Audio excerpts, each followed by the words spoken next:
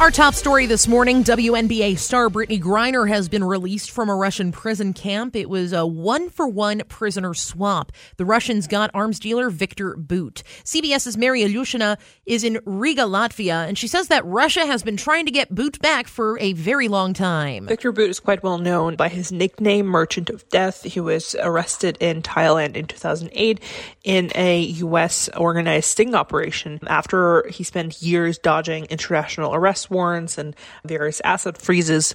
He was named as one of the most prolific arms dealers in the world, and the United States essentially accused him that by supplying weapons to a guerrilla group in Colombia, he was selling arms that were intended to kill Americans. Retired Marine Paul Whelan was not part of the prisoner exchange. He is being held on espionage charges. The U.S. is denying those charges. So, of course, a lot of people are breathing a sigh of relief with Brittany Griner on the plane home as we speak at this hour, but some are a little bit concerned because Whelan was not a part of this deal. And we spoke with CBS's Pamela Falk earlier about why that was the case a little bit earlier.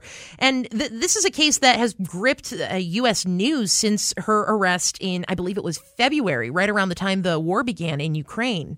Yeah, I think a lot of people have concerns about a lot of things on this one, and definitely mixed feelings.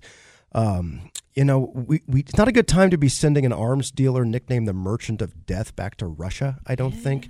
So that is a big concern.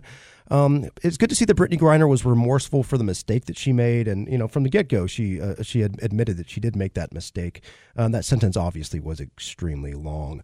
But just a reminder out there, when you're packing to go on a trip internationally, especially living in a country and in a state specifically where marijuana is legal, you want to make sure you double-check, triple-check, whatever you have to do, your luggage, your backpack, whatever it is, to make sure that you haven't left anything laying around there. Because there are a lot of countries out there whose drug laws are even more draconian than they are in Russia. So you could get into a lot of trouble. And again, you don't want to put the U.S. Government in a situation where they have to make a deal like this. That it's not really a great scenario here. Right, exactly. And speaking of those countries, I'm just taking a look here at some of the countries that have legalized the recreational use of cannabis. Most of Europe, it's not legal, but a surprising one that I'm seeing here is the country of Georgia. That's right south of Russia, and I do believe it was controlled by Russia at some point in history, I imagine. So, I mean, you might get a pass if you head over that way, but it's interesting that small little area in the Russian sphere of influence, if we want to call it that, has that legalization intact. So if she only went a few countries down, she would have been okay. But like you said, it's just wise to maybe leave it at home and come back to it later. Yes, and you're traveling somewhere, so if it is legal or decriminalized in that country, you can maybe take part while you're there. You don't need to travel with it. Correct. You can get into trouble regardless. So that's important to emphasize that point. But yeah, we'll see what happens. It's good to see she's coming back.